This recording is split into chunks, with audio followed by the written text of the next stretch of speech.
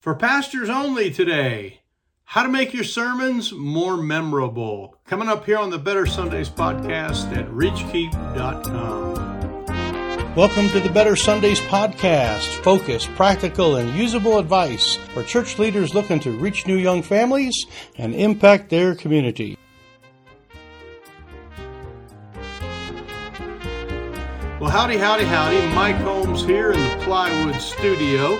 Spend a little bit of time with you, one-on-one, a little pastor talk today. I want to talk about how to make your sermons more memorable. And I'm not talking about like telling a great big joke or, having some dramatic thing that happens. But I'm talking about like a phrase or a portion, a piece of your sermon, the part that is burdened on your heart. In other words, if you could summarize your whole sermon into one little thing, that part, how to make that more memorable and how people will catch that and keep that and be talking about it. So I have about 3.5 points here, actually 4, but one of them sort of slides right into the other. So stay tuned for number 3.5. We have 3 and then 3.5. And then I also have a little handout that I want to get you today. It's how to have better sermon engagement. And it all goes right along with this. And I'll give you the address for that here in just a little bit, how you can get the downloads for that. So anyway, good to have you here. For those of you first timers, my name is Mike Holmes. I'm the founding pastor out here in Wyoming at the Sinclair Baptist Church. We just an excellent day today. A lot of folks, a lot of new folks, some really good gospel presentations here lately, and things are going well.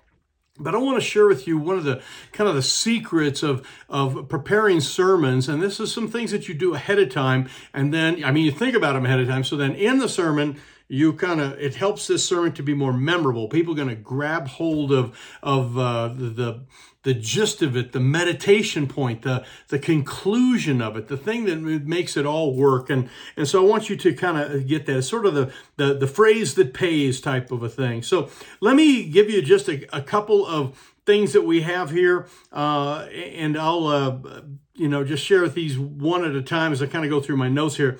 Number one is to use like maxims, or we see them on Facebook or different places, little memes. Is to use things that are real short and concise and memorable. So there's a lot of memes out there where they have just a 1 or 2 liner type of a thing. And if you can come up with those for your sermon, that is great. Sometimes you have to kind of borrow one or use something that's very similar. Let me give you a couple of examples that I wrote down here. For example, you probably have seen this, the idea of like maybe someone's preaching a sermon about, the hurts and the wounds that go on and how you need to make sure you take care and get things forgiven so that you don't become, a person that produces pain in other people. And there's a phrase, you probably have heard this, and it says, hurt people. Okay, so it's people who have been hurt, tend to be people who do hurt on other folks. So hurt people. And that's a real nice phrase, and you might be able to use that on the particular sermon. But if you wanted to use a meme like that or some kind of piggyback on that, what I would do, and that is I would say now, and if you're preaching on the topic of trying to get people to serve and have servant evangelism and serving and doing something, you might say, hey, we've all heard the phrase, hurt people. Well, let me kind of change that phrase around just a little bit. Listen, here's my new version of that. And as soon as you do that, people are leaning in, and this is your punctuation point. And you would say, helped people, help people. And it would be the idea that you have just now preached on, that if you have been helped and you've been assisted, God's given you grace, someone's helped you out, that you need to take that and now kind of pass it on and serve. So you're taking a maxim or phrase, and even if you can't make up your own and it's not a really good one, you can borrow one and kind of, work with it right there. We have one that we use all the time when we're talking about people that are kind of not quite like us, and it is the idea of take a stand and lend a hand. And so there's people that are in alternative lifestyles, that kind of stuff. And when we're teaching on that particular topic, we conclude the sermon, we kind of say, hey, here's our policy. We're going to take a stand for what the scriptures say, and we're going to, though, love people and lend a hand. So take a stand, lend a hand. Let's say that out loud. Take a stand, lend a hand. Okay, so that's a way to summarize with just kind of a meme or something like that. And the second one I have here, I've got really, like say, 5 of them all together here, kind of 2 of them sort of run together, is to use kind of summary phrases during your message. And so say you're talking about how you want people, again, sort of the servant idea, you want people to be used by God, and maybe you talk about different people in the Bible who were used by God. And so then when you get done with that, teaching about this person was used by God, and this donkey was used by God, and a rooster was used by God, and a great fish was used by God. You can use a simple phrase, and here's the phrase that would be kind of summarized like, God can use me. So it's like, just as the whale was used, God called up a whale to take care of Jonah and to, teach him a lesson, just the same way God used the whale, we can remember that God can use me. And you simply just say that phrase, and then you ask people to make sure you write that in your notes if you're writing that down. God can use me. If you're in the book of Jonah there, right there where it says the whale thing, just write God can use me. In fact, let's say that all together. Ready? God can use me. This is how you make sermons memorable, is you boil them down to a simple statement here. We're not in the business of just transferring information. We are in the business of transforming people, and we want to give them that singular phrase, that simple thing. It's not 3 points in a poem. It's 3 points in a poem that all lead to the one phrase, and let's say it together. God can use me. Now let's make a prayer out of it, and I'll give you that one here in just a moment. Close your eyes and let's say that out loud. God can use me. So this is the idea of coming up with a singular phrase. Number 3 one here I have is kind of end with an I phrase, okay? And this is where you're going to say, and so I have concluded that I will be used by God. I am a child of God. I'm surrendered to Him. God has a plan for me. He wants me not to just be neutral on this planet, but to do some things, and that I will be used by God. Okay, let's just say that out loud. I will be used by God. Or put that in your notes, or put that above where it talks about the whale. I will be used of God. And this kind of slides into the next one, which is sort of this sort of 3.5, I call it. It's the idea of taking the I phrase and turning it to a prayer phrase. And this is when you get to the conclusion of a message, when you get to the conclusion of anything, like the last page of a book or the last part of a movie or the last few seconds of a football game. It's kind of where the money meets the road, or whatever that phrase is. It all kind of hits, and this is the conclusion. And so in churches, many times we close with an invitation or a prayer or a time of meditation where people will kind of internalize what we just talked about. And so you take the I phrase and you move it into a prayer, okay? And then, so it would be like if you're saying, I will be used of God, okay, and you've already talked about God can use me, I will be used of God. Then you just simply move into, and you say, folks, now here's what I want you to do. I want you to take what we've learned, that God can use anything. God can use us in so many different ways. And you have said, I will be used of God. But now I want you to say it to God. And it would be a prayer that goes like this. Dear God, please use me. Let's just practice that prayer, okay? We're going to practice. Dear God, please use me. Very simple prayer. Let's say it one more time out loud. Dear God, please use me. Now let's bow our heads. Let's close our eyes and let's talk to God. And then you go into a prayer and maybe extend that out, expand it, say, dear God, here am I. Use my money, use my time, use my talents, use my family, use my missions, activity, whatever, but use me. Dear God, use me. This is how you make a message memorable.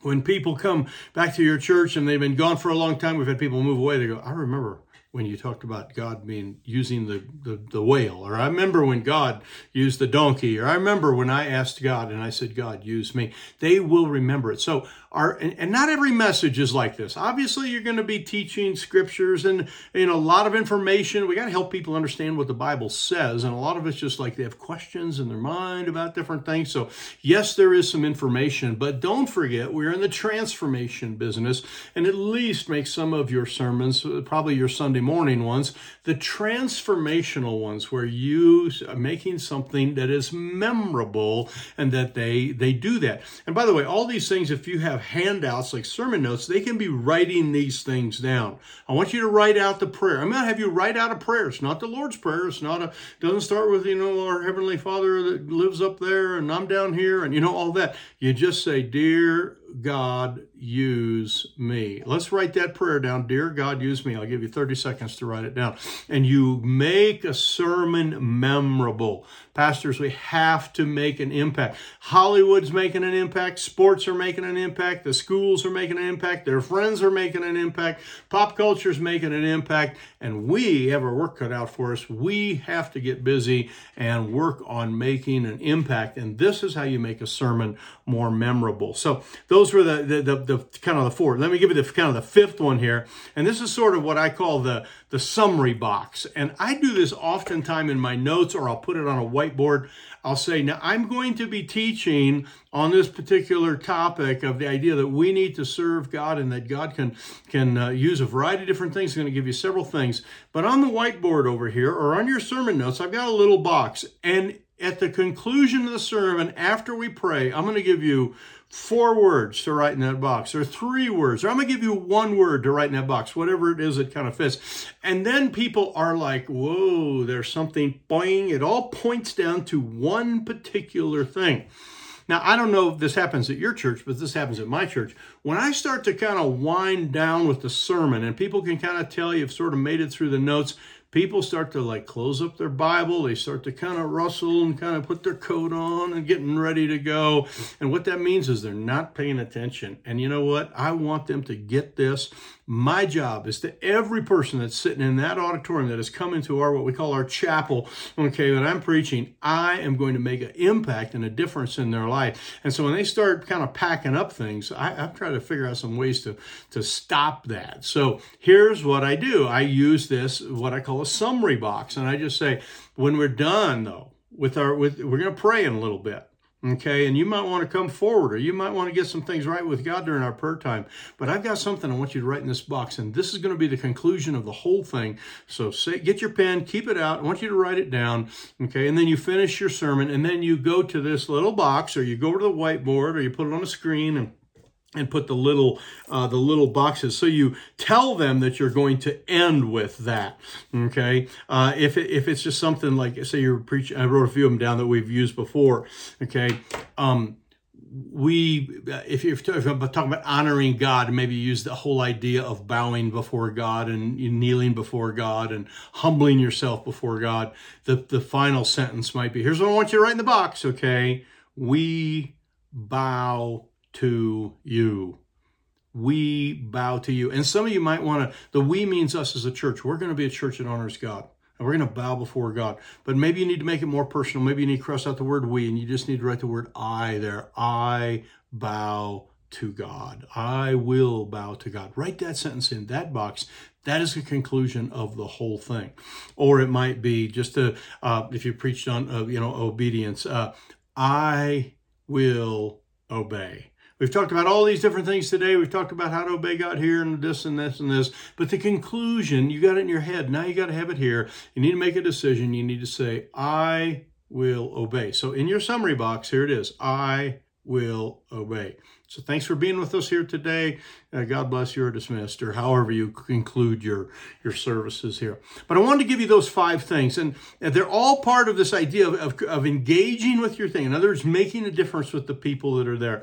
And if you'd like some stuff on better engagement, I got this little 2-pager thing here that I created on better sermon engagement. How it has a bunch of these techniques in there, and using questions and how to kind of get your people with you. I'd be happy to send that to you. You just need to go to Reach Key reachkeep.com / the little reachkeep.com and then the / bar and then the word engagement, and it will get to you. You'll sign up for it, and in a poof, it'll show up in your mailbox. So this is me here. To you out there, God bless. I'm always excited to spend time with you guys. I love being here with you all. So make sure that you have a great day. Make sure that you serve the Lord with gladness. That's what we're going to do. And God bless you, and we'll see you the next time we get together here at reachkeep.com on the Better Sundays Club.